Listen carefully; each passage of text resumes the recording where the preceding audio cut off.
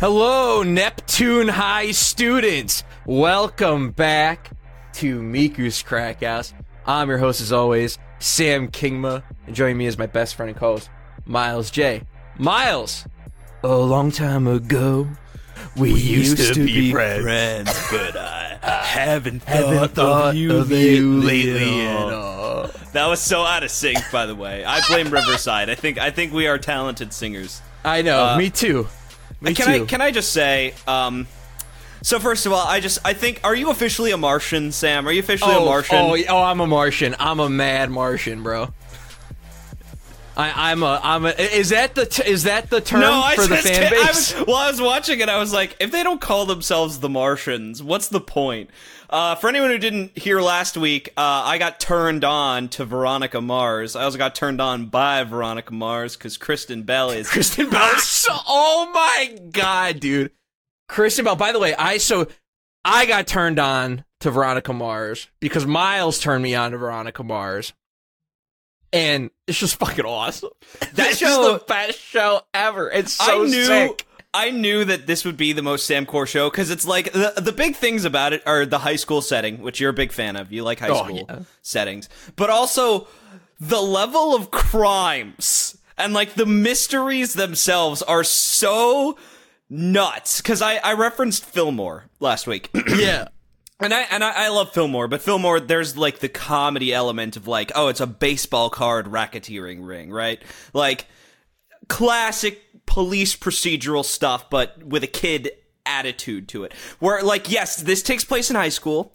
Yes, it stars teenagers and kids, and so like the issue is like on a school-wide scale, but the crimes themselves are like, oh, people are being scammed out of thousands of dollars because of a chat room, an internet chat room or whatever. You know, it's like, it's all like teenage stuff or like, yeah, no, a bunch of drugs went missing. People found crack cocaine in the locker of the shy Christian girl, and now Veronica's on the case. Like the crimes are insane. I know, it's awesome. It's so good. And like and you brought up Fillmore, another Disney show I was reminded of when watching it. Was Kim Possible, because you know how Kim Possible's got the meme of basically she is able to transport herself to all the missions due to favors she's owed from past successful missions. Yes. But what I like about Veronica Mars is it's the same shit, except we see her build out her catalog of people. And despite it being episodic, you're rewarded for watching the show in order. Not only because the overarching narrative is fucking supreme. It is supreme. It is so good. It's crispy. It is so good. I am so invested. I don't even know. I'm not even gonna lie, dude. I'm kind of nervous to make the thumbnail for this episode because I know I want to feature Veronica Mars stuff on it, and I'm worried I'm gonna be met with spoilers. Like, dude, I'm dead ass serious. I have not been this spoiler averse right now. The banner, the Hulu banner, because it's just like kind of generic picture of Kristen Bell. That's a good idea. That's a good idea. That should set you up nicely. Because like I don't want to like pop on Google or whatever and look up Kristen Bell, Veronica Mars, and it's her fucking putting a cap in Logan or something. I'd be like, Jesus Christ! I didn't need that spoiled.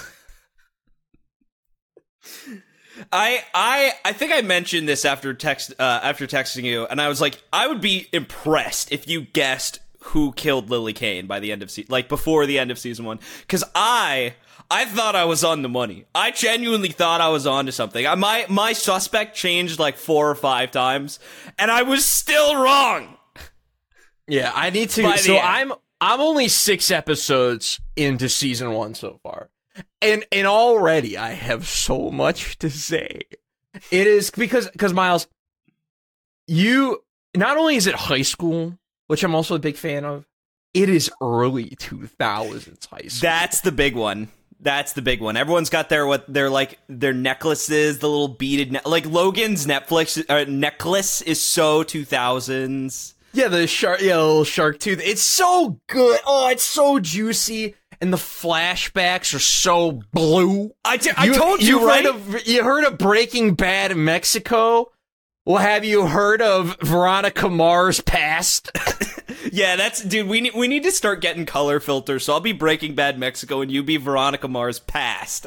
And, I can make that's that where happen. That's where we record from. You're like, yeah, I'm recording from that party where Veronica Mars got roofied. Dude, that's a crazy plotline that they just slip into the first episode. It's funny because, like, I'm not gonna spoil anything. It doesn't come up nearly as often as you'd think it should. But it does come up in a big, explosive episode. So they keep you waiting for it, but they got plans. Okay. I'm super amped about that. Cause dude, I messaged you, cause when I finished the pilot, I'm like, there's like 10 mysteries I like really care about solving right now that I'm like really, really interested in. And it's like great mystery storytelling mixed with like teenage angst mixed with the 2000s era. It's like everything I want out of like TV, you know? And it's funny because I think that Veronica Mars, like the Sam Core version of Veronica Mars aired in 2004, right? Yeah. But the Sam who was Sam Core enough to enjoy Veronica Mars needed 20 years. You needed 20 years to cultivate early. that taste. Like, it's just, you needed that time. I like to joke that Sonic Unleashed was released 10 years too early. Facts. Because like that game on a technical scale is fucking brilliant. It's literally, that game is ironically enough very leashed by the consoles that it was on. And so when you play it on a backwards compat, machine, it's like gorgeous 60, crisp 1080, looks great, performs perfectly. I agree with everything you just said. However, I feel like with the time passing, all we do is reflect back on what Unleashed did so well, because that's like what was memorable. I was talking about the technical. I was talking about the technical aspects. I feel like it more as like a game, as a whole, though. Beyond Werehog, which I actually think is like fine. It's just radically it's okay. different. It's and solid. The levels are too long. That's the real issue. Which, again, that goes back to what we always say, where people just don't know how to speak, so they just say, "Oh, Werehog sucks." It's like there's a specific problem there. It's like, no, Werehog wears me out, dude. The Wii. What's fucking sad is the Wii and PS2 versions fix the problem by splitting up the 40-minute levels into like 10-minute acts. So you can take a break, you don't have to like finish all a Chunan in one go. And that's one of the shorter ones too, at like 25 minutes. But that's enough about Unleashed. I want to talk more about Veronica Mars. Basically Veronica Mars was 20 years too early for Sam. For me, yeah. Because Veronica Mars was always one of those names I just heard. I kind of associated it in like the Buffy core. It's kind of a similar, like the snarky teen, like attractive teen who's doing like the man's work. Like PI stuff is very like Supernatural on CW also kind of fits this whole vibe, and like obviously that's not the same, like that's not that sort of like Whedon-esque. Like Veronica Mars needed a post Joss Whedon world to get greenlit, whereas I think Supernatural just kind of needed a post like teeny bopper world, like so anything of that caliber where it stars like high school students doing sort of exceptional things. Yeah, and also I think they're a bit older in Supernatural, but that's neither here. Yeah, they're it's like a 20-somethings. mystery style procedural. They deal with Supernatural stuff. I've only seen one episode. One of the characters went to hell. It was a little weird. I think that's the finale of the show. Oh no, I think they go to hell numerous times throughout the run of the series. I like to imagine it's like Spawn Hell, where it looks terrible. Like like the movie? The movie Spawn Hell, yeah. The movie. God, that movie is... Oh, that movie is, like, so boring. Like it's actually unbelievable. That's a big question. I had a question for you. I'm assuming you're not done with Veronica Mars, so I'll say. I mean, we'll get back to it. I want to hear your question. Okay, yeah. So first of all, I wanted to talk about nostalgia because I mentioned Cum Sub, the famous Vine, right? It was a Vine. Yeah. Give me the cum sub. Give me your cum!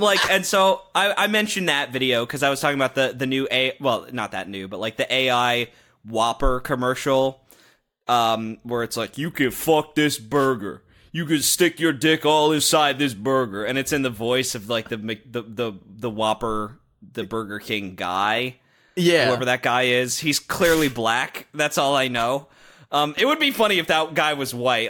Similar to did you watch Schoolhouse Rock? Yeah, of course. I think I mentioned, but there's this one guy who's he sings I'm just a Bill and Mr. Morton. Yeah. Prepositions. He's got that very deep voice. I assumed he was black. He's just a white guy. He's just got a very soulful, deep voice. And this Louisiana accent. I don't know what's up with that. I'm just a Bill. Yes, I'm only a Bill. And I thought he was Birmingham black man, that's kind of what I thought. But no, he's some white dude. But yeah, and I brought up Cum Sub, and you said, dude, I just got hit with a wave of nostalgia. Yeah. And nostalgia is almost a weaponized word. The context that I hear nostalgia in is anytime anyone says, oh, Mario 64, what a great game. It's like, you got your nostalgia goggles on, and you're gonna take them off. You'll see that Lobo Destroyo's better. Oh no. Yeah, shit like that, right? Where people are just, I think I mentioned this, where people are just mad that they still have to talk about something they don't like. And the more that they scream, it fucking sucks, the more they kind of hope everyone will stop liking universally liked things. But you hear nostalgia, and obviously nostalgia, when people reference it for themselves, is usually a very positive connotation. But people only ever talk about nostalgia for things that are really I think that are culturally significant, that people have held on to because they mattered so much to them. Old Star Wars, even though you can't really watch old Star Wars again, right? Having nostalgia for Cum Sub is insane.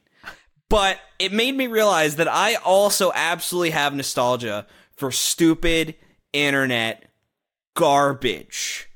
And I was curious if you had another example, because I have an example of stupid internet garbage, and I'm not talking Homestar Runner or Fred or institutions, things that people probably really remember watching and talking about. There's got to be others of these, old Shane Dawson videos, Breaking NYC, things that are older but institutional. I am talking about stupid videos, utter garbage, not Smashtasm, basically. Stuff that is art and is crafted and people are fond of. I'm talking about garbage. Yeah, so more individualized videos. Yeah, commercials. A lot of people have commercial nostalgia too. Things like that. Wait, when you say commercial nostalgia, do you mean nostalgia for literal commercials, or yes, for literal commercials? Yeah. Well, I gotta be honest with you, Miles. I think commercials are when I see old commercials, I think they are way more nostalgic than old TV shows or movies from the era, because commercials only exist during this time frame, and then they don't, unless you are a Christmas commercial. You do not come back around. Yeah, exactly. Happy July, everyone. Happy June. Long stay of the year tomorrow. Can't wait. Whereas with more, because the reason why I feel nostalgia for all this internet shit is just because this was my TV at a certain point. Once I became 11, 12 years old, I stopped really watching Cartoon Network and TV regularly, and was much more online, and on YouTube, and before that, Newgrounds.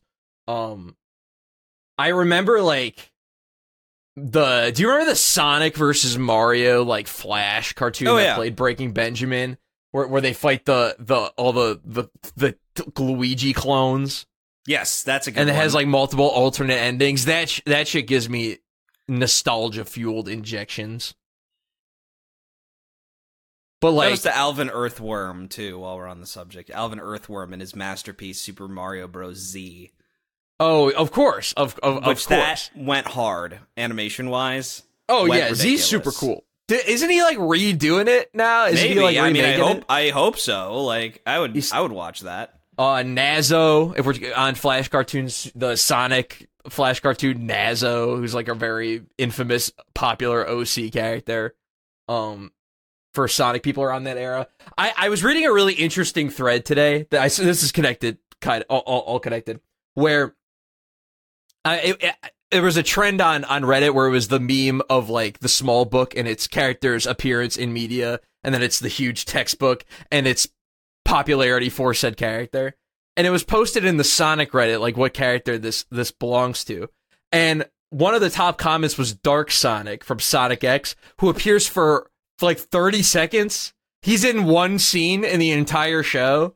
Yet Dark Sonic is like a super iconic character in the Sonic fandom and in Sonic fan art. And it's so funny reflecting, because that comes from Sonic X. And it's really funny how Sonic X is responsible for so much of the negative Sonic discourse of my era, of like the mid to late 2000s. Other Sonic heads out there will know what I'm talking about. But, like, Sonic having too many friends, like, that's only really a thing in, like, Sonic Heroes, you know? Sonic has too many friends in Sonic X, you know? Like, Chris Thorndike was annoying in Sonic X, yet I feel like that's not a name you've heard in years, Miles. No, yeah, I bet you haven't thought about Chris Thorndike in years. Yeah. Because Sonic X is just not, like, this relevant thing anymore, because enough time has passed to where it's not airing anywhere.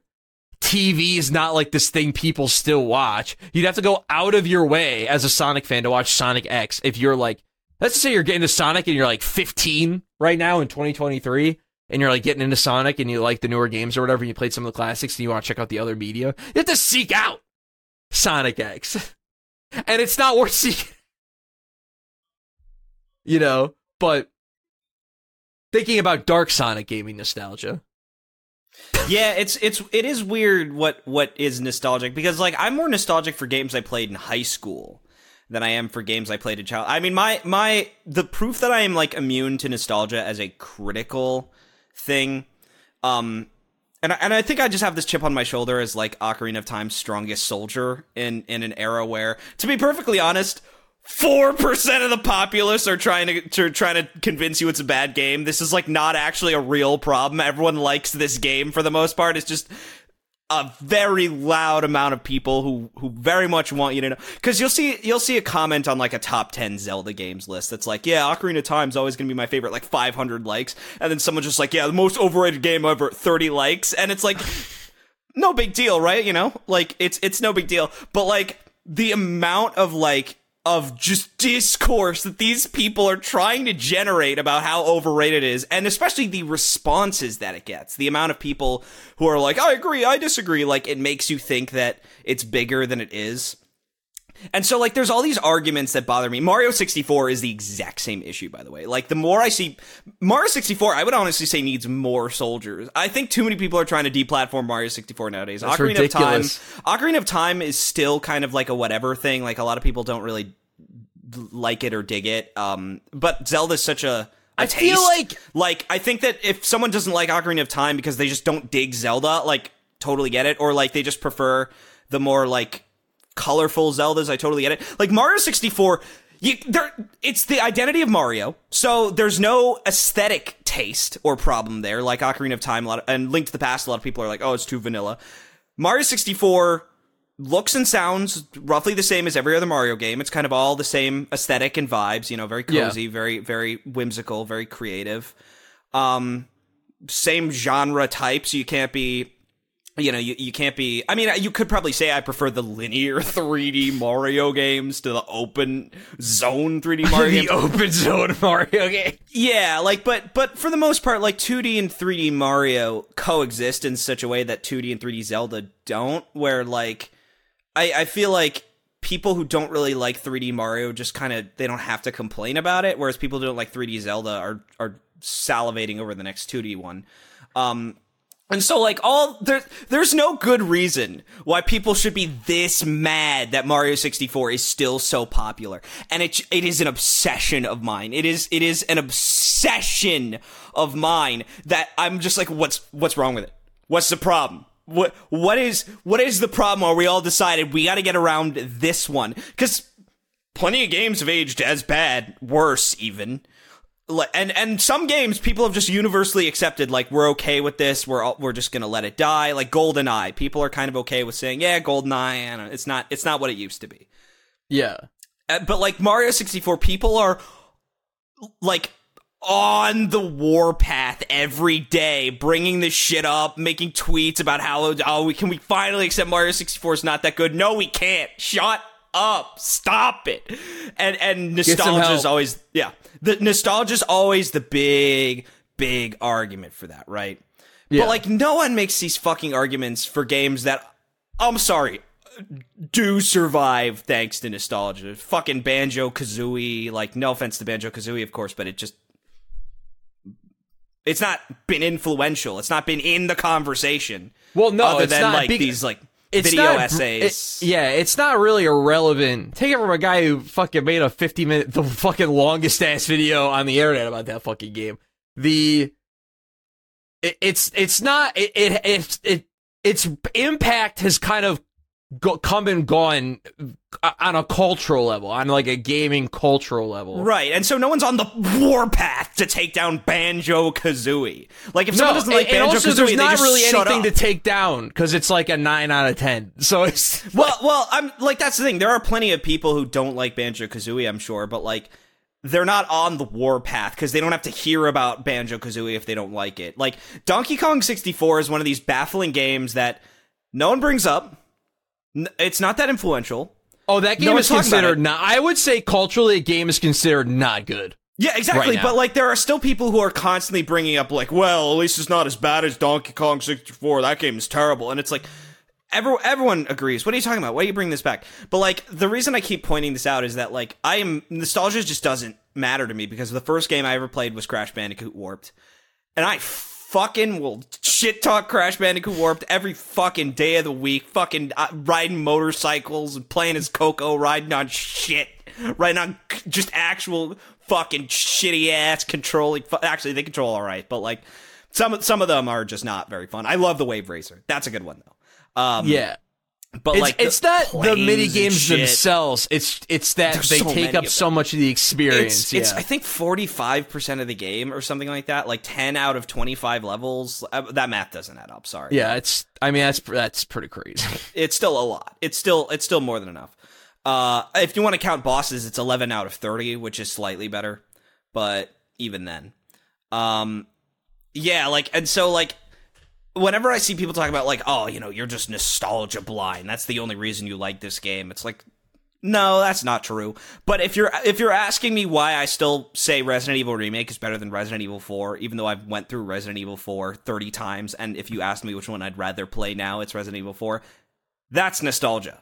Because I actually do have these like formative, important memories of like Resident Evil Remake being this like, this thing that changed my life in such a way where like that was like my introduction to not only survival horror, but like just the potential of games to be so different from what I was used to like growing up, because I was a Nintendo kid, you know? Yeah.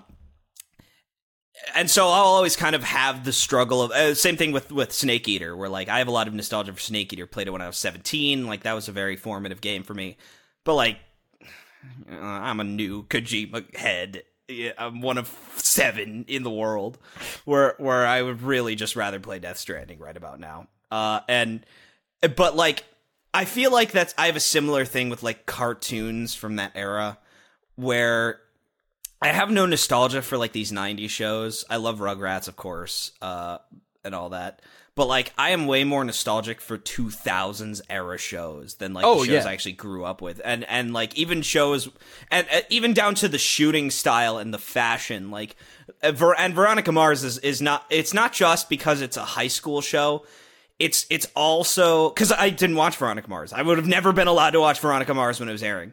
But it's an aesthetic nostalgia, and in particular, it's a very specific kind of aesthetic because it's Southern California.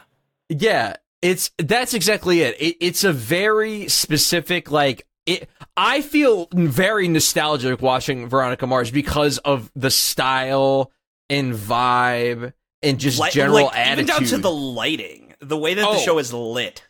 Yeah, exactly. And them bluey ass flashbacks. That is the most 2000s ass shit ever. And this is why I want to say we got to stop with, oh, you're nostalgia blind. It's you and your nostalgia goggles. Oh, I just love this game because of nostalgia. It's like, no, I think that nostalgia is a very specific feeling and tone and vibe for, like, very particular memories and very particular experiences. Like, I don't think that people have nostalgia for N64 games, right? I think they have nostalgia for being in their basement and watching CRT scan lines smooth out the visuals of the game and holding a very specific kind of controller and being at a very specific age where they would look at their feet and they were wearing fucking, strap-on light-up shoes. Yeah, or they would Skechers. Yeah, Skechers, that's the one. Yeah, or they would they would come home and they would open a pack of Dunkaroos and dive into their Pikmin file. They're on day 29. They only have 17 parts, but that's their memories of Pikmin. Like, I think that people have they're not nostalgic for N64 games. They're nostalgic for N64. Like, but specifically the experience of having it. The environment that the N64 was in, for example, dark rooms late at night on Christmas. A lot of people have their Christmas when I got, Mario 64 and my N64, like, staying up late to play it. It was dark. It was Christmas. Like, I've heard a lot of these stories, especially in these, like, videos where people talk about, like, their experience with games or why they still like certain games despite having to put on the song and dance, the fucking minstrel show about, oh, this game's aged so much, but I still like it because I'm nostalgic. It's like, shut up. Fucking Why stop. don't you just stand by the gate?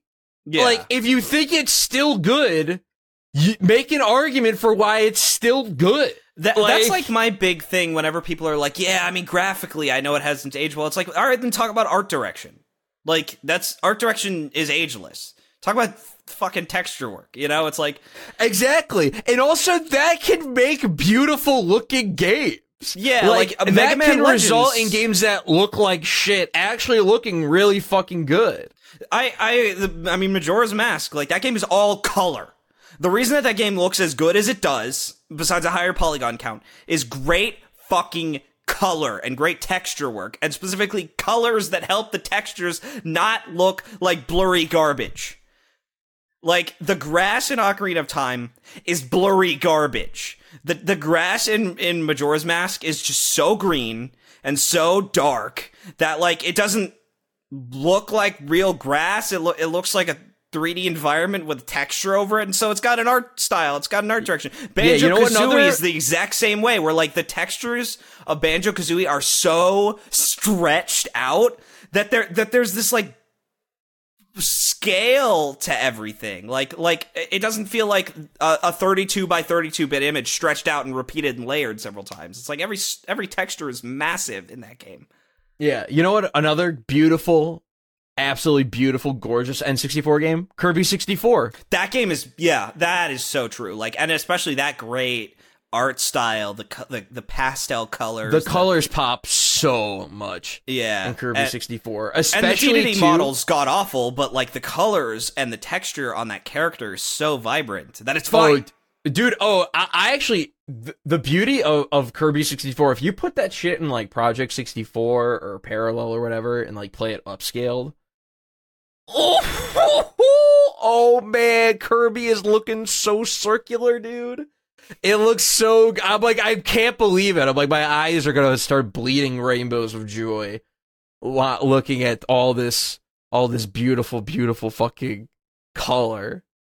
God, fucking great game. I love. Oh Kirby yeah, 64. no, I like Kirby 64 a lot. I wouldn't go so far as to say I love it because I haven't played it in a long enough time to say, but I like it a lot. And I am nostalgic for playing Kirby 64 on Wii VC in like summer when I was like, I was on a fucking mission to just play as many games on the virtual console as I could afford to play. See, it's so funny when you mention that, like, specifically games on the Wii Virtual Console that I have distinct nostalgia for. It's Super going Mario into RPG. that menu, you know, moving the fucking cursor around and going to the icon. You click on it, going over the channels. You hit start. You know, game begins, and you go to that black screen. It says, you know, these are the controllers you're allowed to use. Game pops up. Oh yeah, that's the nostalgia. Like where, like, I think the best phrase that I can use for this is interface nostalgia, where you are awash with nostalgia because you see a familiar interface, the GameCube cube going around and making the logo, the PS2. It's too.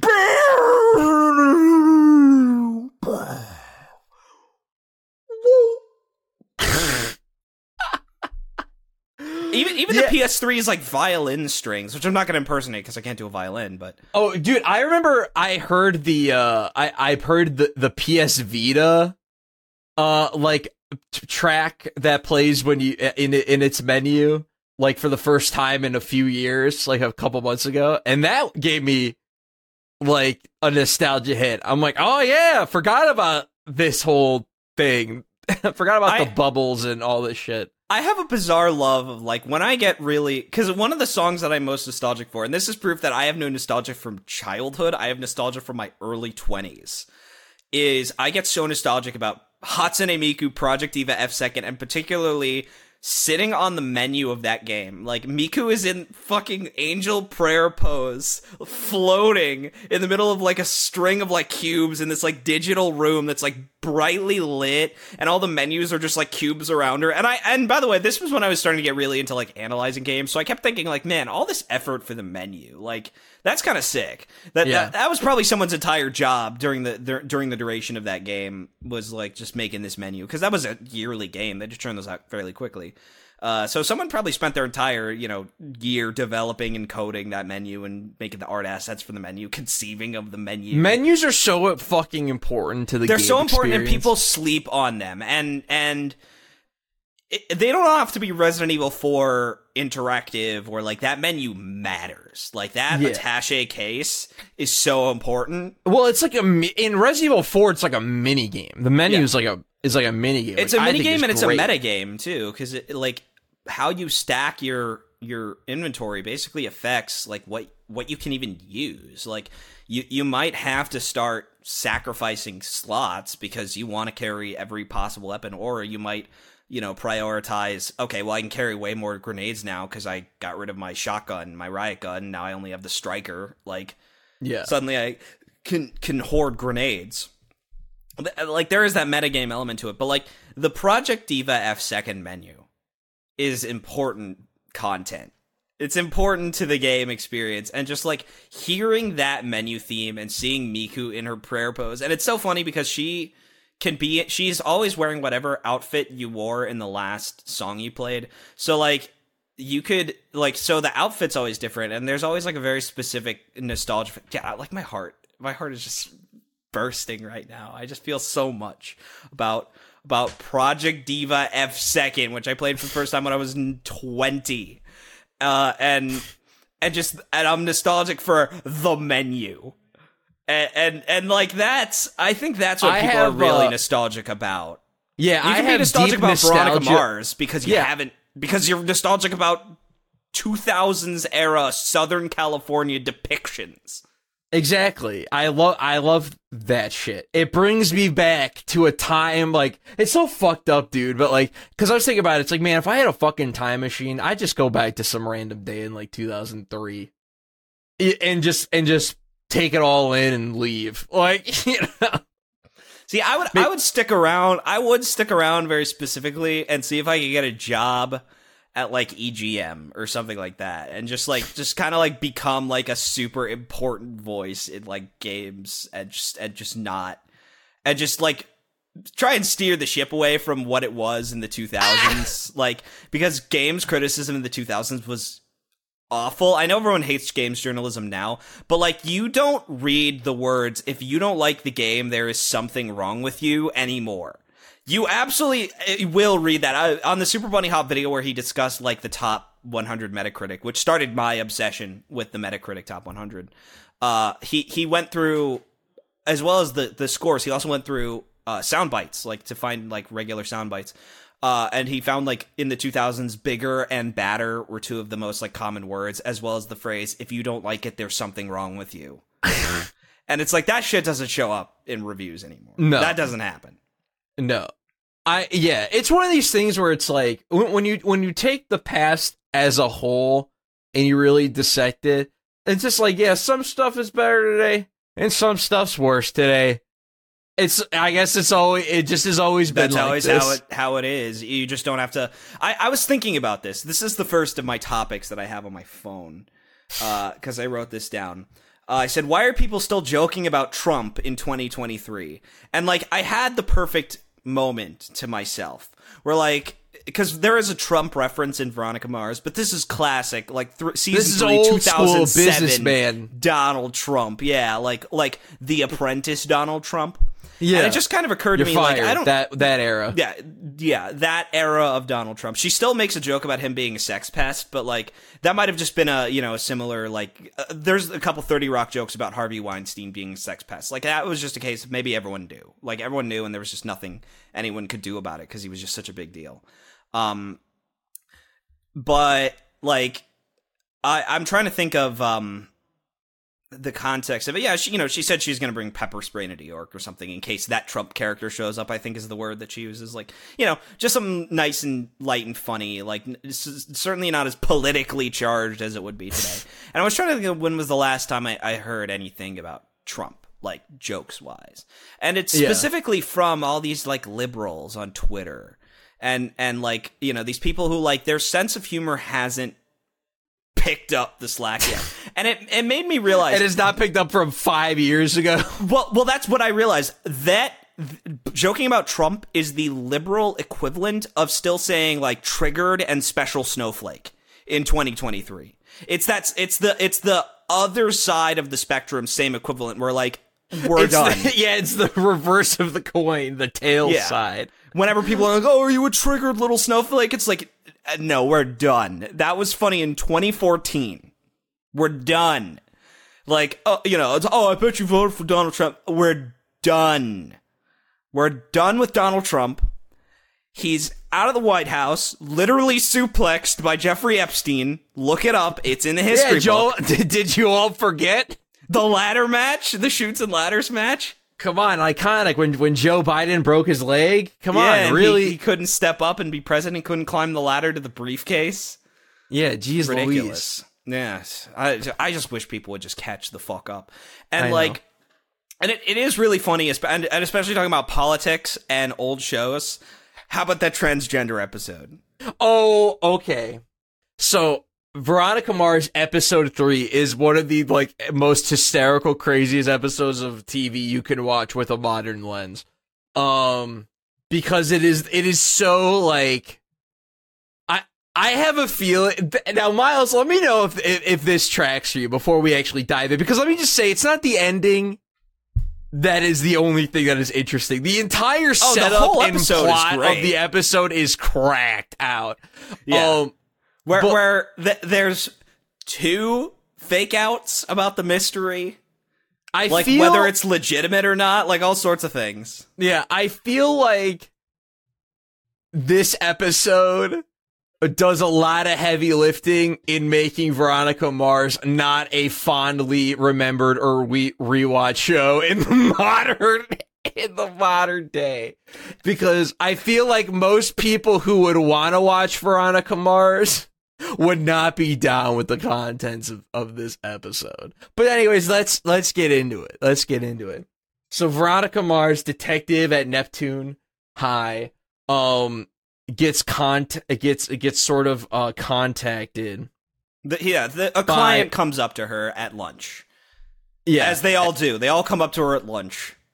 At lunch. Or in the girls' bathroom. Yeah, the girls' bathroom. Well, that's a great bit, by the way. I love how all of these sort of client meetings take place in the girls' bathroom, and they always have to shut someone like that. Yeah. You can't go here. Well, she starts putting an out of order sign up whenever she's in there, and then she'll just take it off when she walks out. Fucking awesome. And this kid's like, yeah, I need help finding my dad. You know, he left. That's such a perfect impression of that kid, by the way. He's got such a nasally voice. He's got like this nasally, like he's just this nasally shitbag kid. And he's like, Yeah. I need some help finding my dad. Like and, hunched over like this, and yeah, you know, like, and no then, confidence. He's got dick shame. No riz. Riz. Like it's like those the red line drawings. It's like he's got cock shame. Speaking of cock shame, though. Yeah, so Veronica is like, yeah, so like, do you got any photos of your dad? And he's like, no, Mom ripped them all up. He's like, you know, do you know where he is at all? He's like, no, not really. And he's like, well, can we start with a name? And then he says, without missing a beat, John Smith. Cut to long opening. Time ago, we used to be friends, but that song is really good, by the way. Dude, when I first heard it, I'm like, does this suck? And then I'm like, no, it doesn't. It's really good. It will suck. I will say there's a little remix at some point in the show. There's a remix and it sucks. No! Yeah, No, when I saw that, my heart was broken. My heart was fucking broken. Come on now, sugar. Bring it on, yeah. We used to be friends. Fuck yeah, dude. Oh man.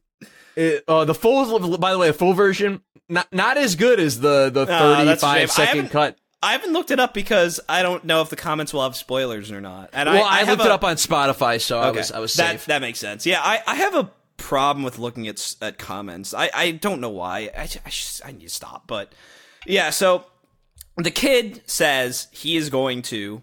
Veronica's going to find his dad. She sends out 355 letters to every John Smith within California. 440 John Smiths. Yeah, okay. In the California area. And only 3 of them only 3 of them respond, right? Because only 1 responds, I think. No, only 1 responds, but that's later. Yes. Because the kid is lying. His dad died 10 years ago, and he's just using this as an excuse to hang out with Veronica because he thinks Veronica's a 9, as discussed in the episode, like, opening stinger. The other thing I have to say about this show, the cold opens are like 9 minutes long.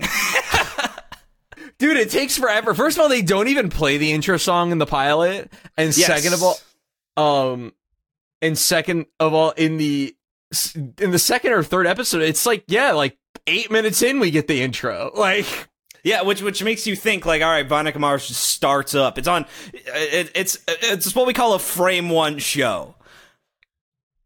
Is that the real term for it? No. But Veronica Mars has a frame 1 jab, though. And she's got plus frames on her roundhouse kick. She's got plus frames on her taser. Wait, no. She also has. We're also gonna say backup is an assist character. She can summon backup. Oh yeah, you press RT and backup comes in. Yeah, by the way, great comes name up for the dog. Yeah, for the dog, it's really good. Yeah, dude, I want to play as Veronica Mars in Street Fighter 6. I think I don't like. You could probably make Veronica Mars. You could probably make Veronica Mars. Dude, you could. I bet you totally fucking could. Holy shit. Well, now I know who I gotta make in Street Fighter 6, like, when I get the game. Because I was just gonna do what I always do and make myself. Kristen Bell? Yeah, I'm gonna make Kristen Bell, but specifically Veronica Mars or Kristen Bell. Kristen Bell's definitely one of my celebrity crushes, for sure. Yeah. She has been since The Good Place, so I'm not a creep. But, because she's like, I don't know, 30, 40 in The Good Place. Yeah, how old was she when she filmed Veronica Mars? I mean, she's probably older than a teenager. I imagine. I was thinking probably young 20s, right? Yeah, like probably early 20s. I think a lot of them. Oh, this is a fun fact before we get back to the show. Jason Dohring, who plays Logan Eccles. Yeah. I kept being like, why is he so familiar to me? Why do I know his voice so well? I look it up. Logan Eccles, played by Jason Dohring. Also, Terra from Kingdom Hearts Birth by Sleep.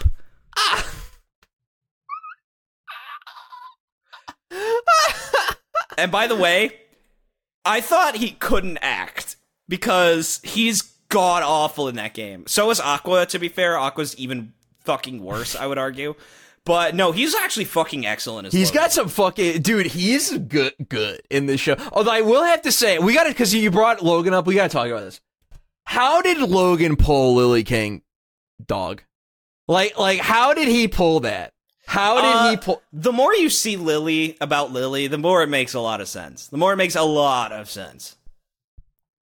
Because she's got a lot going for her, is all I'll say. And I just cannot believe that this dork it was the one to come out on top of the Lily Kane battle royale. I'm definitely not gonna spoil it. Yes, he is chicken dinner, but like there's a lot more going on with that. But yeah, sorry, I keep moving us off of this episode.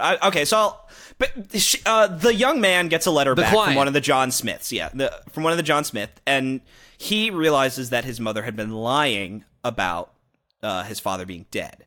And she said, and I quote, she always told me that, you know, he was dead, and when I asked about it, she was like, yeah, he's better off. You're better off believing he's dead. You're just better off believing that he's dead. And so you're like, oh shit, he must be like a fucked up deadbeat. And that's what Veronica thinks. And so she goes to San Francisco, right? Yeah, something like that. Yeah, she goes to San Francisco and starts tracking down one of the John Smiths, who's like this bald guy. He keeps going to like liquor stores and strip clubs and all these things, right? Yeah. And she's like, yeah, that's the guy. That's got to be John Smith. And he's like, well, he's wearing sunglasses. I can't tell. I know that he has brown eyes. So she gets him to take the client gets him to take off his sunglasses when he comes to see him. Yeah, and also the client says that his dad had a love for old vintage cars. And that's the other thing. He wouldn't have been caught dead driving the car that he was driving. And so he's like, no, there's no way this is my dad. My dad's not a deadbeat. And he gets the guy to take off his sunglasses, realizes, shit, that's not my dad. It doesn't look anything like him. Yeah. But they managed to track him back to his house. And I'll let you take it from here. Veronica just straight up breaks into this man's fucking garage to see if they got a nice car in there. And of course Veronica gets immediately caught by doing this. And alleged John Smith is like, hey man, what the fuck, bro? Why you in my house? You stay there, I'm calling the fucking cops. And she says, are you John Smith? Like, why are you going to all these creepy places? He's like, yeah, I'm John Smith, but like, I'm a parole officer. I was following, someone, one of my parolees, right? And so Veronica's like, all right, well, is this your dad? He's like, no. And then, well, the client is outside. He did not break into the house as well. And he happens to look in Veronica's car across the way, and he sees a green vintage 70s, 80s car. I don't know. It's a fucking cool car, all right? It's a fucking banger-ass car. And lo and behold, as sort of Veronica is confronting alleged John Smith, the garage door opens up, and the sort of green convertible starts to pull up. And it's the woman who we see a couple times at the video store that the client works at 2 previous times in the episode. They both she shares small talk with them in each scene, but there are also other people he has small talk with at the client, the storefront. So, they do a nice job setting it up. And then in one of the funniest, greatest reveals of all time, the client gets out of his car and gets up to the woman sitting in the green convertible, and he looks at him and he goes, "Dad?" And the woman just starts shaking her head up and down, and then fade to black because all the Veronica Mars has this hysterical early 2000s like cut to commercial where it fades to black and it takes like 3/4 of a second. Like it takes a really long time to fade to black in some of these scenes. It has some of the worst fades to black too because it'll also last so long, but then the actual fade is so fast. So like it'll just be like it's hard to explain because there'll just be like seconds of lead time for the cut to commercial, but then the cut will be as fast as humanly possible. And sometimes it's really short too. It's really inconsistent. Yeah, they get better about it at season 2, but like that's one of those like who cares kinds of situations.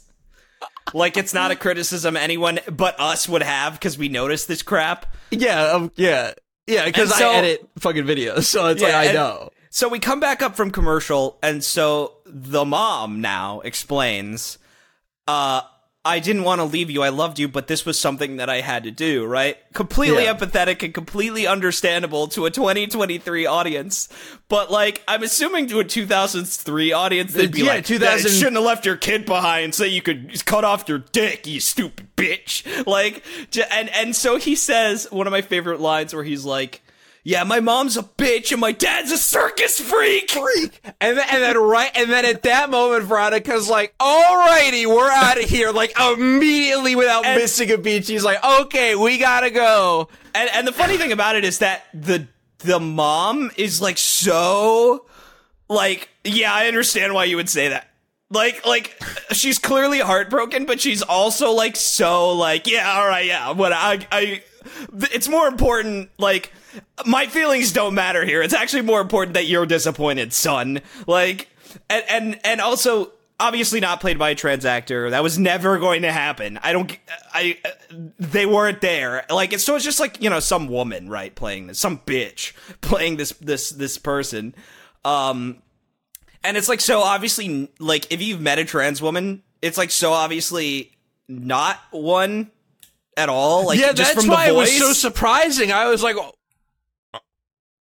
I wish I could recreate the noise that came out of my mouth at the reveal of all that, because I was telling you I was eating dinner, watching this episode, you know, having a good time, go watching Veronica Mars drive to San Francisco, you know, track down these guys, you know, and then this happens, and I'm like, pop. It's actually like I remember watching that and just being like. And I think our sense of humor makes it clear, like, politics aside, none of us care about, like problematic depictions of these kinds of things. Like, it's the 2000s, I get it. You know? By the way, shit from this year is going to be problematic in 2040, whatever. Like, exactly. You just can't be mad that it was a different time, in my personal opinion. But, like, that actually, when he calls her a circus freak, I was like, damn, alright, I know what year this is. Yeah, definitely. It's definitely that would not fly today under any circumstance. Yeah, like that character would not receive the level of sympathy that he does from the show. Yeah. Well, to be fair, the scene immediately following that is a decent conversation between Veronica and the client. It's not like the show's it's not like this episode's like hateful or anything, because he does learn to accept his mom back into his life, right? Yeah. Like and Veronica says like she drove 80 miles. Oh, but 90 miles. Here's the thing. They're still saying your dad, like, which is really funny. Because nowadays we know you're not supposed to do that, but this was 2003. They didn't give a shit. They also didn't fucking know or care. And it was his dad. Yeah, even though his dad's a woman now. Yeah, and so but the more politically correct, sensitive Veronica Mars would be like, now that you know she's your mom now, but she's still family or whatever. She's like, yeah, your dad. That's how far your dad drove every day just to see you for a few seconds. And so, at the end of the episode, the client calls and says, like, yeah, we got this movie. Do you want to come rent it? Like, so he's taking steps, building a bridge.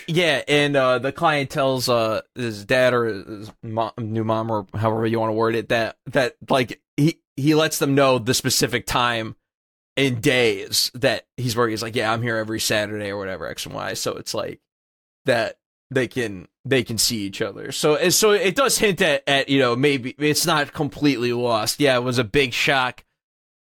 Yeah, but he'll get over it and he'll try. Exactly. Build a bridge. So it ends on a nice note. Yeah, it's just the episode's not hateful, the whole set. obviously. Yeah, no, I don't really think it is. It's just the whole setup of it is very funny. Again, because I don't mean to watch this with stuff with the 2023 lens, nor do I let the 2023 lens affect how I feel about it in the grand scheme of things. No, same here. But you have it in the same way that 7 years from now we're gonna watch stuff with a 2030 lens because it's what fucking year it is. We're gonna watch whatever. Like I people are coming for Noelle Stevenson's She-Ra in 10 years, even though that's sort of this bastion of progressive television. People are gonna come for that fucking show. They probably already are, frankly, because all these cartoon weirdos always do. But all the shows that everyone's like, this is so important, it's so progressive, people are gonna come for that shit in several years.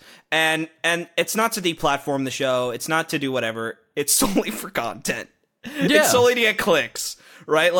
I'm sure that there's some YouTuber like Big Joel who would rewatch Veronica Mars and would make a video about it, but they'd have to mention, fucking politics. The fact that Logan and Weevil just trade racial slurs with each other is so insane. That they could just get into this pissing contest about, who can say the worst thing.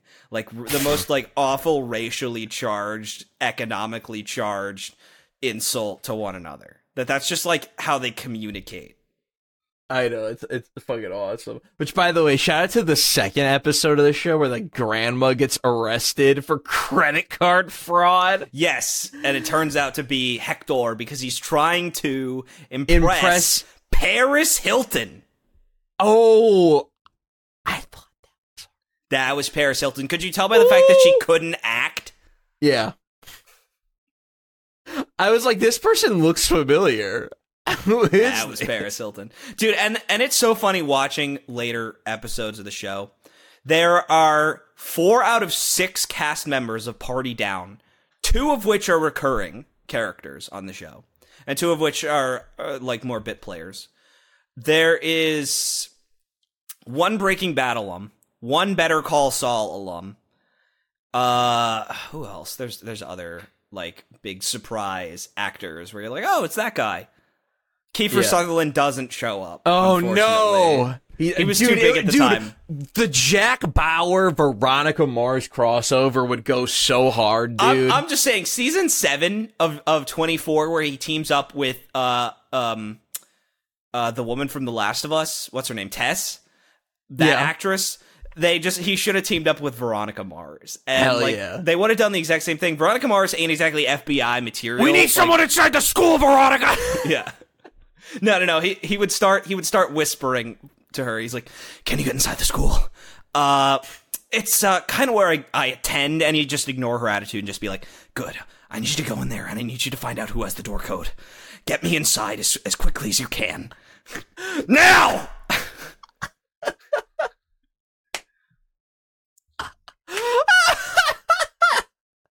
That was awesome. Oh man, I love 2000s TV, dude. I gotta watch all the 2000s Heat. I gotta watch Ally McBeal.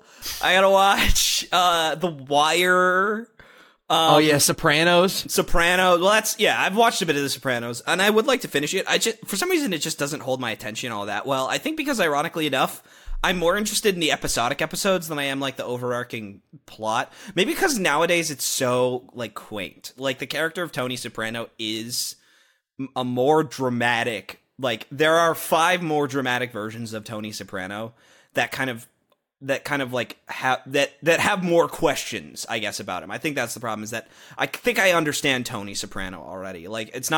He's not like a Brian Cox, Kendall Roy, relationship, whatever. Logan Roy and Kendall Roy, all the Roys, Roman Roy, those very complicated male anti-heroes. He's not... From Succession? Yeah, from Succession. He's not Jimmy McGill. He's not Walter White. Omar, I hear everyone likes Omar from The Wire. Tony Soprano does feel like a more straightforward kind of character nowadays. Yeah, which is very interesting. Yeah, that is kind of interesting. The thing is, like, the reason I'm not that interested in Succession is because I think the idea of the reveal being, oh, my parents fucked me up, is, like, so boring to me. I know it's true, and I know everyone feels this way, and I know it's probably, like, really relatable for the writer, really relatable for every fucking person writing a Disney movie. But, like, whenever the reveal is like, oh, my parents really messed me up, I don't care. Like, I think it's fine when it's a teen and the parent is still in their life, which is why, like, Logan is interesting, or, you know, the Kane family is so interesting in Veronica Mars. But, like, dude, even Veronica's relationship with her dad, I think, is fucking awesome. Oh, dude, no, that's the heart of the show, is just how much they love each other and how much, like, they have each other's back.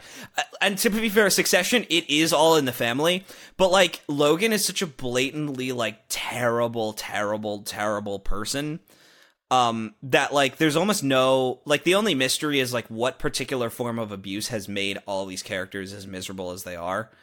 And I just don't care. I don't know, I just don't care.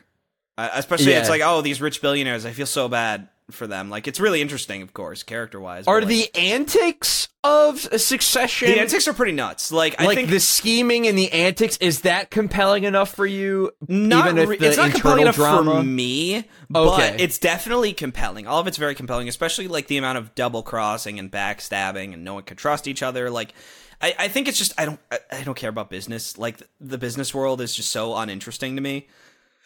Now, if it's fucking gangs, fucking spy ring, fucking crime, I'm there all day. Yeah, dude, I'm fucking there all day. I'm there all day, every day. But yeah, it's like, all right, well, the business world sure is cutthroat. How exciting!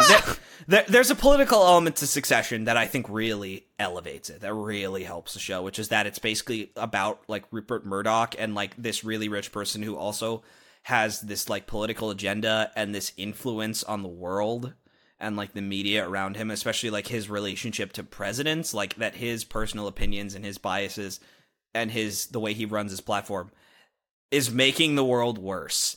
And everyone is also fighting for this company without kind of understanding, like, that they're not just taking over a media empire, they're taking over a manipulation empire, and an empire that has the ability to influence thoughts and shift world politics.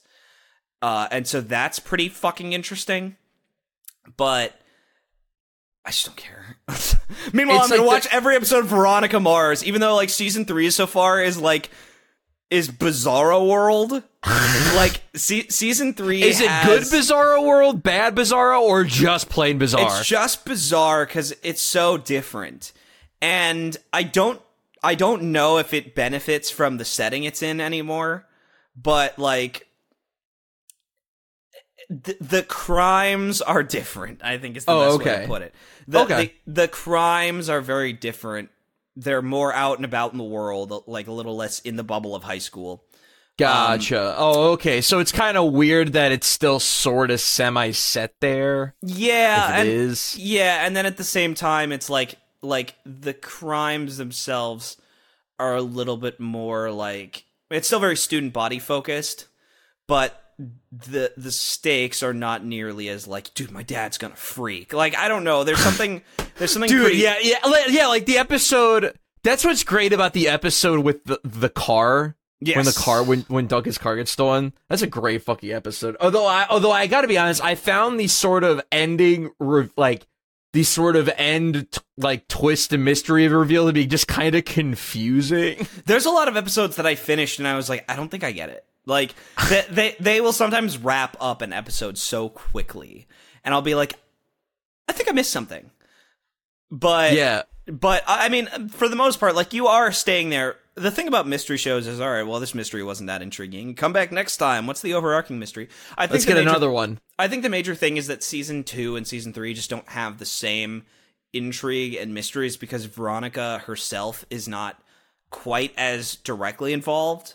Yeah, that's something I was thinking about when you were saying that season 2 wasn't as strong. I can imagine if they were trying to include another overarching mystery in the story, it's a bit different when it's not her her best friend that got murdered, and also it ruined her also the reason why she was socially. ostracized from everyone.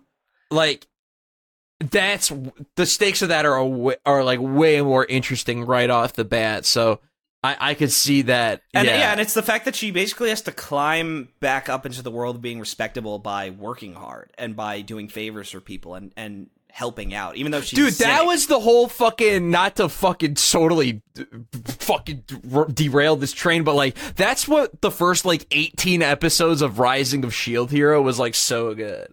Because the Shield Hero gets accused of sexual assault against like one of the princesses and is completely ostracized from everyone in the fucking world. So the only way he's able to get a companion is for him to go buy a slave, because that is the only way he can acquire any companionship and grow as like a RPG character in the fantasy world. And he has to slowly build up his money, power, and status by like doing hard fucking favors and hardballing people and like being a compassionate yet cutthroat capitalist. And then they solve it. He kind of everyone kind of sees him for the righteous dude he is. And that whole arc of the story's over and closed. And I'm like, wait a minute, that was the most compelling part. Yeah, I mean, I think it is very interesting because you see a lot of people who are always like, oh, why won't they just, with like Comey-san, why don't they just get together? Why don't they just, move to the next step? Whatever. But like, I also think that there's a lot of shows where they probably shouldn't do that. Like, I think with relationships, it's about time that, unless it's, Kaguya-sama, which, by the way, even that show had its limits. Even that manga had its limits, and things did start to progress. Like, other than that, like a show like Rising of the Shield Hero might be more interesting as an episodic story where he's only back at the top at the very end, right? Or like in time exactly, where that's like the conclusion to the whole like overarching narrative of what's going on. Because like, whereas like with something like Re:Zero, for the, I think there's 50 total episodes of that currently exist, in season 3 will give us hopefully like 24, 25 more. Like, by the end of episode 50, Subaru does have some more capabilities of his own than what he had at the start, but he is still massively reliant on the help and assistance of others. And he needs to use his charisma and his sort of, his charisma basically stat to talk his way into getting people to help him and assist him with these overcoming extremely insane odds. And that's still a core part of the show, even if he's a little more capable on a individual level, like, and no, I agree, dude. It's always a shame when you're reading or was watching like a long running story like that, and they gotta make a hard right shift, and it just loses like kind of what it's about. I know people complain a lot about Death Note and being like Death Note's not as good once L leaves, and while I agree that the first, I think Death Note you could split up into 3 major arcs. I think the first like 13 episodes, first like 30-ish chapters is the best part of Death Note, absolutely.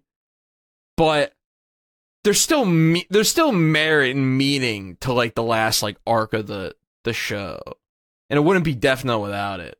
And I don't think it would be automatically or inherently better if L made it entirely to the end of the run of the show. But that's just me. Yeah, I mean, I think it's such a big move, and it's such a big like play that it helps to take the story to the next place where it belongs, so to speak. I'm trying to think of if there's any examples that I have of a story that like, yeah, you should have just stayed. You should have just stayed where you were. I mean, it happens a lot in anime. I think a lot of TV shows, especially, that kind of happens. But like. Well, it is very funny because like Ted Lasso is one of these shows where, ironically enough, the worse everyone is, the better the show is, because Ted has to work harder, to like make everyone decent. And like by the time that the team is like this really positive unit that everyone loves each other, it's like, all right, well, I already saw all the characters I actually like improve, so what's left? Like, and you know what? They had a good move with one of the characters from season 1 that he empowered became a villain in season 2 because of how much he empowered him. It's like really that's great. Cool. Yeah, and then season 3 is just kind of like he just kind of wanders back onto the path of decency again without Ted's help. It's like so. It's fun and it's good, and it's good that things end up better for him, but it should have been harder, I think, for that character. Yeah, and I will say, like, this is something that I feel like we can give movies a lot of credit for, because movies can be like this satisfying thing where it's like, yeah, we tell the story and it's like this, and it ends when it needs to, you know? We're like with Ted Lasso, it's like, yeah, probably season 1 ended where it needed to, but it was successful and we need a season 2, so here we go. Like, this is, you know, bring it all fucking back to 13 Reasons Why. Yet another teen show that I love that goes, like, way too fucking crazy. Like, after, like, season 2 kinda justifies itself, seasons 3 and 4 definitely do not in any way, shape, or form. I think what's interesting about like a Ted Lasso or a Veronica Mars especially is like Ted Lasso is such a simple concept. You only kind of need 2 things to happen. You need the characters to improve as people, and Richmond has to win. And like those 2 things, as long as that hasn't happened yet, the show has a place to go. And so season 1 ends with Richmond being relegated. And Jamie Tart, who is on the path to becoming a better person, is moved away to another team. He's sent to Man City. And he's back in the presence of his abusive dad, and he's also on a team where he doesn't have the support of Ted Lasso, and so he's kind of able to backslide as a person. And so he comes back in season 2, and now he's got to make amends with his team that he kind of bullied and berated and belittled. But, like, that not being, like, a seasons-long thing, like, he kind of gets back in their graces by, like, episode 4. Oh, okay. Yeah, and Riverdale-ass speed. And then there's still a lot of drama, by the way, about, like, Ted and dealing with his dad, like, the effect that his father had on his life, which is worth experiencing for yourself. It's a very dramatic storyline.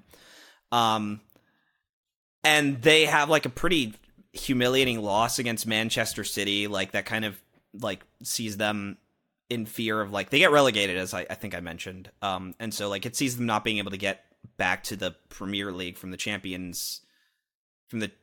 So the Champions League and the Championship are 2 different things. I think the Champions League is the one below the Premier League.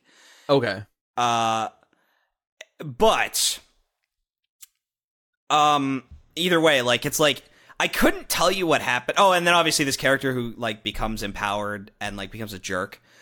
I couldn't tell you what happened in season 3, really. Like, I don't really remember, and it's the most recent one. Because no one has work to do. Except for this, like, villain character. No one has work to do. Everyone is just happy-go-lucky, and they love each other. And, like, the only thing that Richmond has to do is start to play better, and so it kind of becomes a more conventional sports story. But then they don't that's train not really enough. why you got involved. Yeah, like, I don't know, like, it's not bad. It's not a bad season. The season finale is one of those rare, like, very good, everything you want happens season finales.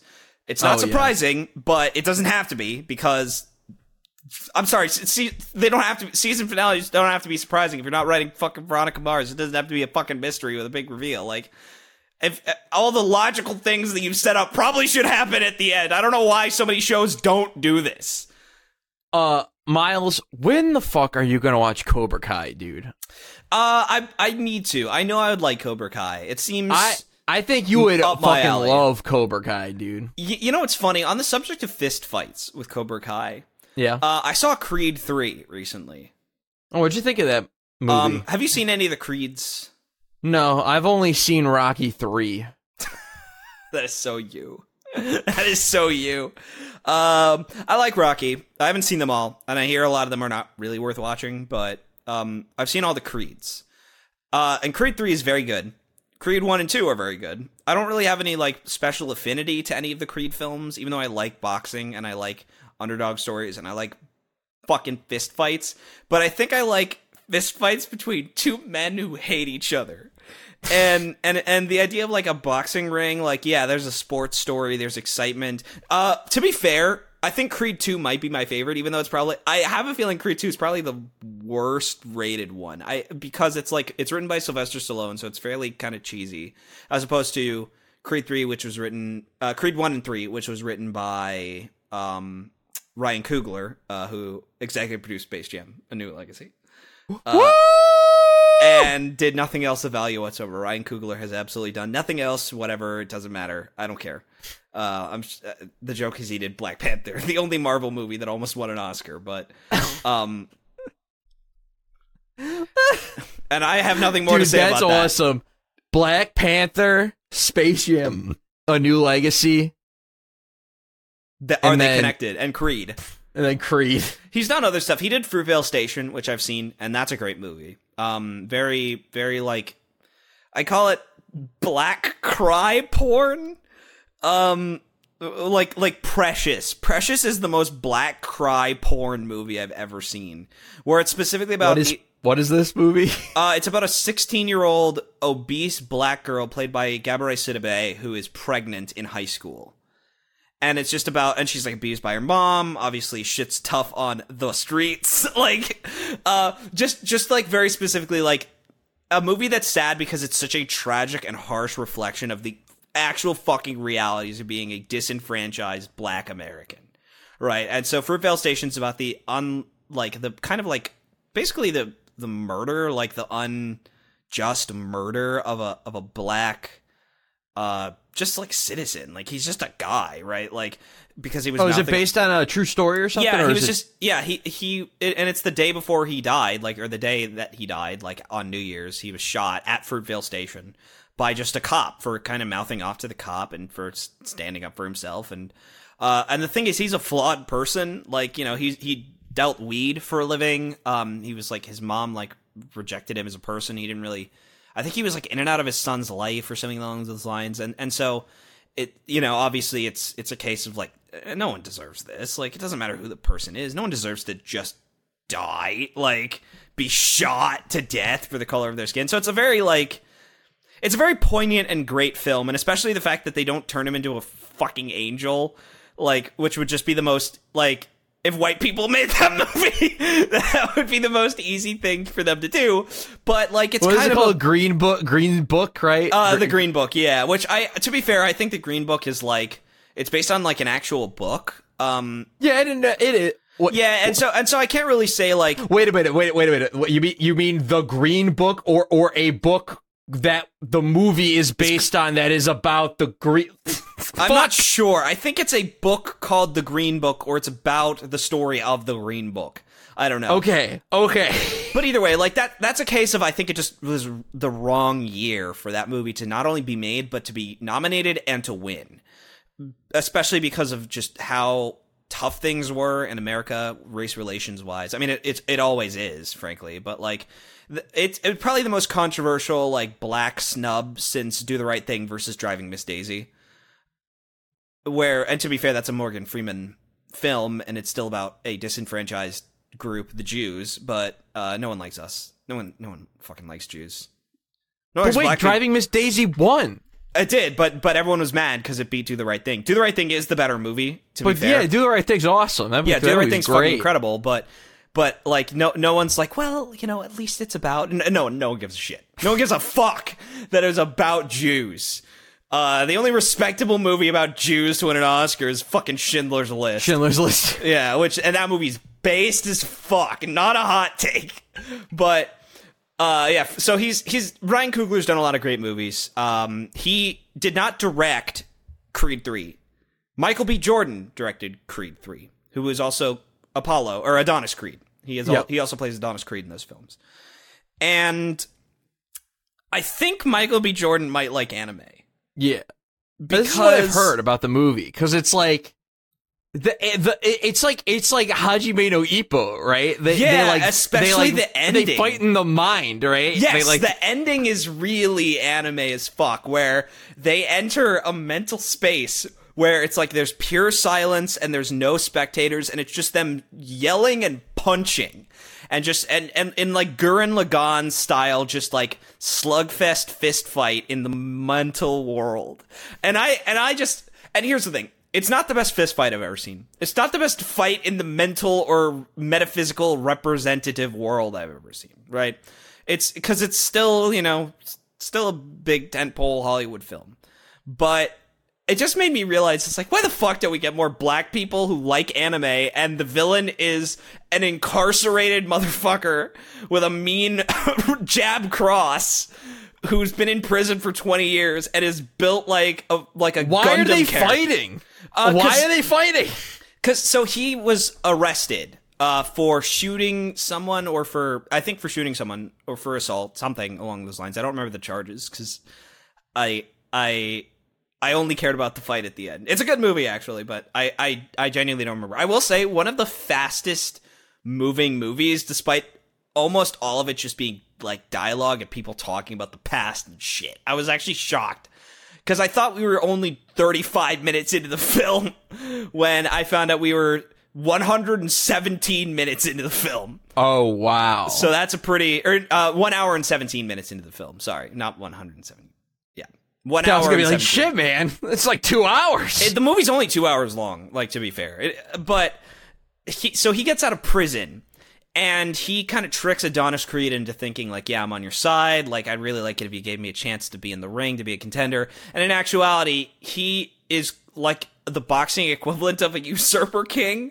Like, he uses underhanded tactics to get in the ring and to knock out the heavyweight champion. Dude, one of my favorite sports anime villain archetypes, the cheater. Oh, Miles, dude. Kuroko Basket has two encounters in the show where they go up against cheaters, and it's so fucking good. It's so fucking good. So dude. the thing is, he's not a cheater. Like, so what he does is he manipulates events to allow himself to get an exhibition match against the world champion, the heavyweight champion at the time, right?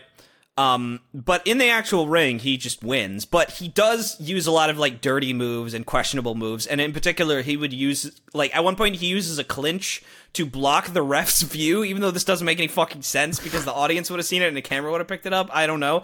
But he uses it to, like, knee him in the ribs, while the ref can't fucking see. He cuts his face with his elbow at one point. Like, just, like, I Sharpest part of the body. Yeah, I thought the character was gonna fucking die in the ring. Like, and so he's actually just a fucking, like, beast in the ring. He just goes in angry and ready to beat shit up, and then when Adonis comes, he's like, yeah, what'd you think? I actually fucking liked you? You abandoned me and you left me in prison for 20 years, piece of shit. And so he starts, left me to die. You left me to die. Give me the prison slop. And so he starts, like, shit talking him on Twitter and in interviews and stuff to get Adonis to come and fight him. And so Adonis has got to set the record straight. In particular, he's got to beat the demons out of him. And it actually does end up in a mind world. And it needed to be completely silent. It had, like, mood music. It just needed to be the Metal Gear Solid 4 before you fight Ocelot cutscene, where there's just no music for, like, 2 minutes. But yeah, it's like, it's weird. And I'm just like, we just gotta get more black directors into these movies, because black directors like anime, and anime is just better directed than a lot of the shit these white people are into. Not in all cases, but if nothing else, the focus on the emotional space and the emotional world is more interesting and is more different, and people don't do that here. And not to mention, we'll get more villains that are just angry ex-cons, or just like people who are just like displaced and disenfranchised and are fucking mad, instead of like all these Marvel movies where it's like Zemo or whatever his name, like his entire plan is sitting there being like, my family was in Cordova. Everyone had fucking family in Cordova. That shit, that was no one's fucking fault. Why you gotta take revenge? Because what makes you so special, yeah, because your Zemo? cousin was in Cordova when the Avengers 2 happened. It's like, oh, what makes you so fucking important? Meanwhile, the only motivation this guy guy needs is like, yeah, you were my friend, and you abandoned me. And that's every anime ever, by the way. That's fucking Isamu in Shin Megami Tensei 3, Nocturne. It's fucking Sasuke. He's really cool. Like, Sakura, the beautiful. Yeah, I'm sure there's one of these guys in One Piece who's mad that Luffy didn't bring him up with him. Like, this is the most anime fucking thing ever. Is like, yeah, you didn't bring, you left me behind, and now I'm gonna spend my entire fucking life to become your worst nightmare. That shit is so awesome, and white people don't do it, and they need to. I'm just playing this up. I'm sure there's plenty of movies. Well, you gotta watch Zemo. Well, I think what you need, Miles, is you need to watch shows written by the women drama shows, because I feel like those have characters where it's like, I'm gonna ruin your fucking life, bitch. And it's like, that shit is awesome, by the way. I love that half of Veronica Mars is hateful bitches trying to ruin each other's lives. It's so good. There's just something about what Veronica Mars hits this like beautiful note for me, where it's about high schoolers getting so wrapped up in their fucking drama that they commit these heinous crimes. Heinous, serious crimes, and it's just so funny to me. Framing people for like armed robbery or like ruining their social reputation and credit. It's like, it's awesome. It's awesome. And it's like, Hector wants to fucking bull out with Paris Hilton, so he's gonna fucking make his grandma a credit card fraudster in order to do it. There's some insane fucking plots, dude. And you know what the best part of that episode is too, by the way? One of like the major twists of that episode. The grandma knows that Hector did it and is like, yeah, Weevil can serve 4 months. He's only 17. He'll get out. Yeah, Hector's 18. Like, that's the problem. He'll be tried as an adult. They'll treat it a lot more serious with him. And she's just letting this all happen. And it's like, well, wow, that's pragmatism for you. I know, dude. That's kind of like, that's a cool twist on the fucking show. And you know what I realized too, around like episode like 5 or 6 of Veronica Mars? Like, all the major characters are in grief right now. Yes. Like, which makes it really interesting, because Logan in the first 2 episodes just comes off as like this total, like, he's just going to be a total antagonist dick all the time. And you realize, like, in episode like 5 or 6, when he makes the video for the Lily. Bum fights. Yeah. Have you gotten to the bum fights yet? No, not the bum fights. Oh my god.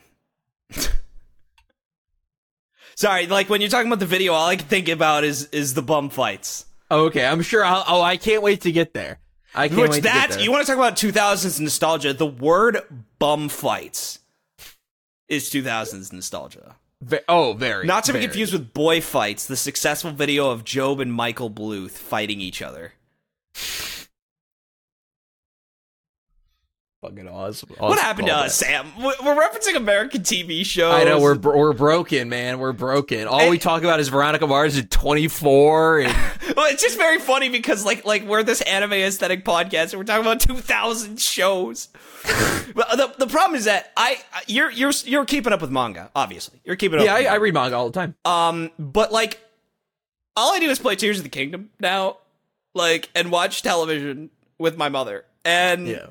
And that's my life at the moment. And like, hopefully, I don't want to talk too much about this, but like, Final Fantasy 16 is coming out in 3 days, I think. Did you just decide to X-nay the demo? Like, you don't want to play it? Yeah, like, I'm not done with Tears of the Kingdom yet, and like, a part of me is like, you know what? That's fine.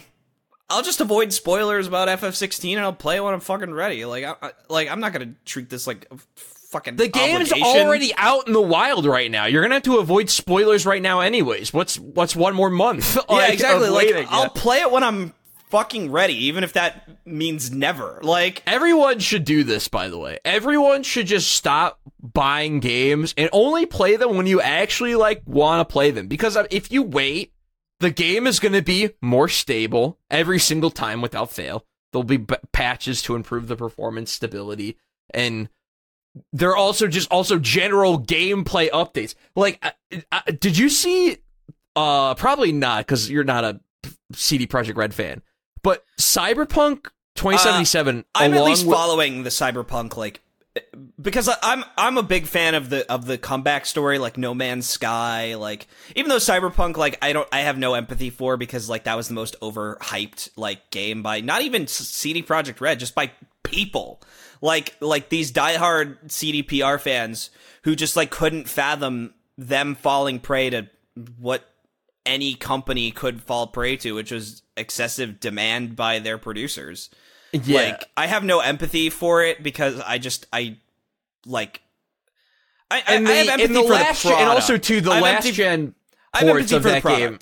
But yeah, the last gen ports of that game really totally are the reason why its reputation is so fucking horrible. Even though it was also very busted and glitchy on PC at launch, and its performance was quite whack. But when Phantom Liberty comes out, which is like the $35 expansion, it's got a new area. It's going to have sort of a epilogue style story that's going to really wrap up the actual, some remaining plot threads from the main campaign that were kind of left kind of unsaid. But along with the $35 paid campaign is a full-on overhaul that will be a free update to the game when the same day as Phantom Liberty. That is overhauling fucking everything. Like, the skill trees are being completely redone to be way more focused on active abilities and to minimize the passive upgrades. So instead of like, oh, you get 5% more knife throw damage, it's like, oh, here's like an ability instead, or here's something you can do. And then the passive, and then when you do get a passive up, it'll be like 50%. It would be something fucking worthwhile. And but for the record, the skill tree, one of my biggest fucking problems with Cyberpunk. I played like 50 hours of Cyberpunk, like end of last year, and I got to the point of no return and ended up falling off because I got into the side content. I just enjoyed fucking playing the game. And I think it's really good, but what sucks is you kind of have to, like, get in it. You gotta get, like, 15, 20 hours in it before you were able to really, like, build out a meaningful build and play the game in a unique, fun way. You know what's odd, actually? And it's a very interesting thing, because obviously I've been playing a lot of Tears of the Kingdom, but, like, if you're interested in the building aspect of Tears of the Kingdom, that is, like, alright, well, you gotta put in some sweat equity. Yeah, you gotta spend a lot of time in the depths, get a lot of zonite, get a lot of charges, and you gotta get up to the sky, get a lot of capsules. And I imagine that it's because the game is kind of intended to be more of a drip feed of upgrades, like to kind of replicate the classic Zelda formula of like, yeah, we have items, they're here, but they are consumable items, and you can only get them at certain points in the map, so as you play, naturally, you're going to get more and more items, but, like there's no one-stop shop throughout the game for, Zonai parts. At the end of the game, there's a one-stop shop for Zonai parts. And technically speaking, you can get it at any time, but you're going to have to grind the fuck for those. But in theory, like, no matter what you're doing, you're probably going to be a good 20, 30 hours into the game before you can even conceive of getting that one-stop shop. So you might as well just play the game normally. But, like, that's one of those things where it's like, a lot of games do this where it's not quite a grower, not a shower, but it doesn't get there as fast as it could, but not in such a way where it's a problem the first time. And it's like a really interesting and almost bizarre problem. Oh, no, I totally understand what you're saying, because, like, Cyberpunk, I think, is a pretty good example, or Cyberpunk 1.5 or whatever, it is, like, a good example of that, because like the sort of intro cinematic sort of campaign and stuff is the most involved it kind of gets. It is in the first like probably like 8 hours. So like as you're slowly like getting introduced to the world and like vibing with it, you have a lot of like main story content that's like kind of pushing you through, and it's really interesting the first time. But like on repeat playthroughs, I can imagine that being a little less like interesting or yeah, it's worthwhile. It's odd. Like I feel like this is an open world thing because Breath of the Wild doesn't really do this, but that's because that game is sort of so mechanically like upfront. Like you, other than the champion abilities, you got everything you need. You got everything you need from the start.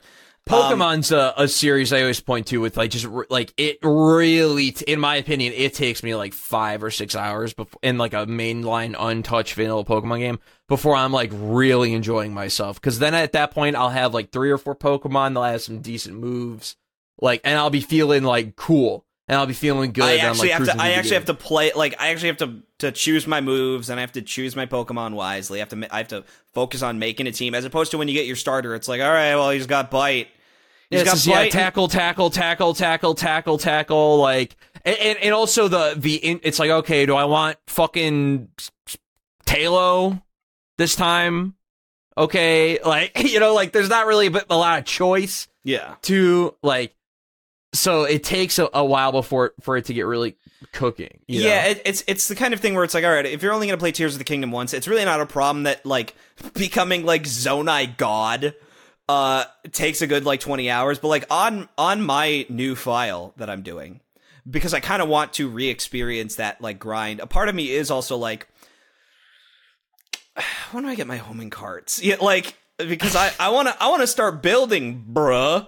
But to be fair, if you get a lot of good fusions and a lot of really interesting like shield combos that you see like early on in the game. So it's not like fucking miserable, but like if you want to become like, I want to build a fucking tank, and I'm not gonna be able to build a tank for a good 20 hours, maybe more.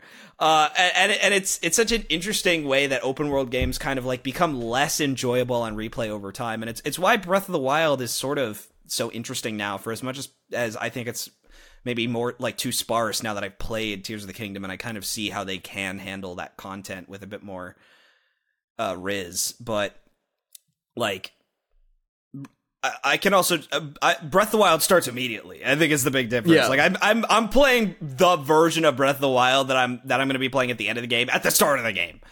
It's just that it's immediately interesting. You're immediately playing the fucking game, and that's what I'm immediately playing. I'm immediately playing the version of the game that I bought, if that makes sense. Whereas, like with Tears of the Kingdom, like yeah, you see all these crazy builds and shit. To be fair, again, the survivalist elements are very engaging. Where it's like, all right, well, I have 2 wings. In a Zonai capsule, and these are my only 2 wings. Where am I? So you got to make it count. Yeah, like that was sort of my thing with, and that stays fun for a while. And by the time it stops being fun, you probably got a good amount of shit. But like, I think like there's a difference between that and like the Shadow Warrior remake, where it's like, bruh, the game doesn't even get good until you're halfway down the skill tree. Oh yeah, honestly, that's what fucking yeah, and. At least, like, that's why, like, you know, that's why fucking New Game Plus exists, and a lot of these games, too, but it's, like, really fucking annoying, because it's like, just let me get there. Like, I really like Cyber Shadow. I think that's a great indie game, but you literally get the best movement ability, like, the best movement tech and the best movement abilities, and it becomes the funnest fucking game for, like, the last 35 minutes of like an hour and a half game. And it's not bad in the first hour, but I'm like, man, I really fucking wish this game had New Game Plus so I can enjoy all these powers from the get-go. Because the levels are designed just around you having them. Yeah, it's like, or better yet, you just make the game, give the player everything. Like, I'm sorry, is progress overrated? Like, this is a stupid question. It really is. But like, is people's obsession with progress and like feeling like, all right, well, I'm putting time in because I'm going to get something back, I'm going to make progress in the game, is it fucking overrated? I think people's idea of what progress is overrated. I feel like, I feel like, because like on the personal level, you as a player make progress by playing the game, by gaining skills that make it easier to deal with later parts of the game. Yeah, I was thinking a lot about this with like playing a game like Street Fighter 6, specifically like the multiplayer, playing like ranked or whatever. And like, you know, I could go like a fucking 3-hour session of playing ranked and my rank not really change because I would win games and I'd lose games in equal amount. And the way the ranking system works is you need to be a class. If you want to rank up, you need to be a class above basically everyone in the rank you want to be below. And that's kind of how it's sort of kind of maths itself out. But you do gain progress through play, like just doing raw matches. Like you are learning and becoming better if you're actually paying attention and trying to improve. And you think about what you're doing wrong. That's progress. That is progress. And the same thing with like, you know, like Dark Souls or something, like Dark Souls 1. Like, yeah, you might fight like Ornstein and Smo for 3 hours and stop and claim you made no progress, but you also kind of understand how the fight works, you know, which you didn't 3 hours ago, you know? Like... But yeah, and I think it's just the fact that, like, unless the game, because I sent you that video because on the Tears of the Kingdom episode, you were like, Miles, these fucking morons are going to see the word temple and they're going to pog out. And I found a video where someone does just that, and I made sure to send it to you because it is the exact, like, they probably stole the words out of our own podcast. I actually couldn't believe it because literally before she sees it, she prefaces by saying, "Yeah, I wasn't a big fan of the Divine Beast. Like, you know, I didn't really connect." I made sure to include that because she says it directly before she pogs out. I'm a prophet, Miles. I'm a fucking prophet. I knew it. I knew this shit would happen because fucking Zelda fans are fucking morons. Example number 67. I did get into like a kick of like looking at Zelda top 10 video comments in particular because that's where the idiots are. Like, and especially because dollars to donuts, most of these videos are going to have Twilight Princess at like number 6, right? Like number 9, you know.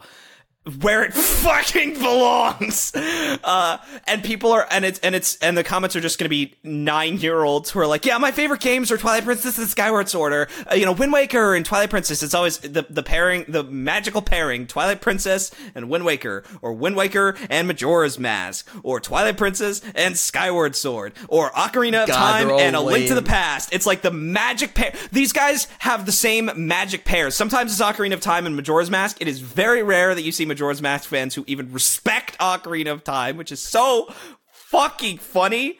And I just love seeing these people like who are just so predictable.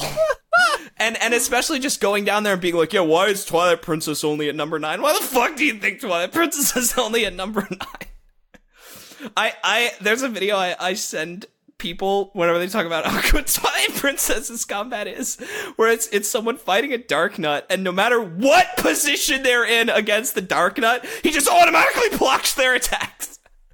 Like, it's just, and you can watch videos of people doing this in Ocarina of Time. As long as the Stalfos' shield is down and you're not in front of it, you're dealing damage to the Stalfos, whereas it's like, you could literally do the roll that takes you behind the enemy, and he'll just spin around and block immediately. Like, by the way, on frame of contact, there's no in-between frames. He just immediately blocks. And, like, I'm like, why the fuck do you think this is at number 9? Because it's not a designed game. It's a flip through art assets, and you're looking through an art book.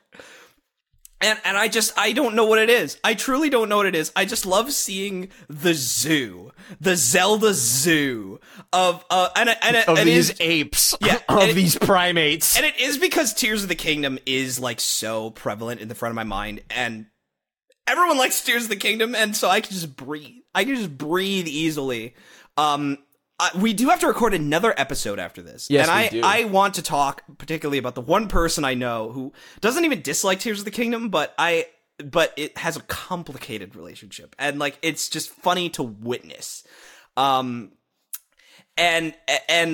so I'm getting a lot of Zelda content, and a lot of it is just generic, like, oh, top 10 best bosses, top 10 items, top 10 games, you know, just the crap that Zelda fans make, because they don't actually play these games. They don't play games. And just seeing the Zelda zoo of like these NPCs who are all fucking identical, and maybe it's hypocritical because I'm such an Ocarina of Time cocksucker, but I'd like to at least think that when I talk about the game, it's more mildly interesting than just being like, there will never be a game better than Ocarina of Time ever. It's the greatest fucking game ever made. And like, here's the thing: you'll get someone who's like, Ocarina of Time will always be the greatest game ever made, and I'll just be like, I don't even agree, but yeah, Ocarina of Time love, yeah, even though it doesn't need love because everyone loves the game, yeah. And then I'll click on more replies to see who is the first person to say, just in all caps, overrated. And then it'll just get like 34 likes, off a comment that had 700. And mid. Then, yeah, Ocarina of meh. Like just people. Oh yeah, no, I saw one that was trash.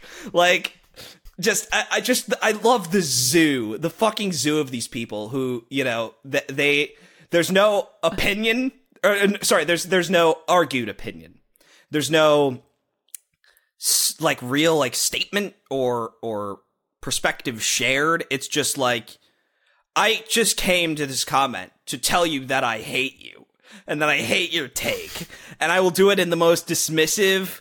I'm literally taking a shit on the toilet, and I have 10 minutes out of my day to just sow Discord comments. Like and that's how you cope when you see this crap. Is you just know, like, this is a toilet tweet. Like, whenever you see an especially heinous tweet, you're like, this was made on a bus because they had nothing better to do. This was made on the fucking toilet because they needed fucking notifications to come in because they're still corking one out. You know, it's like, that's how I cope whenever I see this crap, is just knowing that response was made on a bus, and they never intended instead for of doing what real men do on the toilet and listen to Wii U download management OST, you have to go make shitty tweets on your fucking stupid Twitter account. But if you want to cope with 38 fucking likes. Hey, speaking of 38, numbers lower than 38, you should watch more of our videos.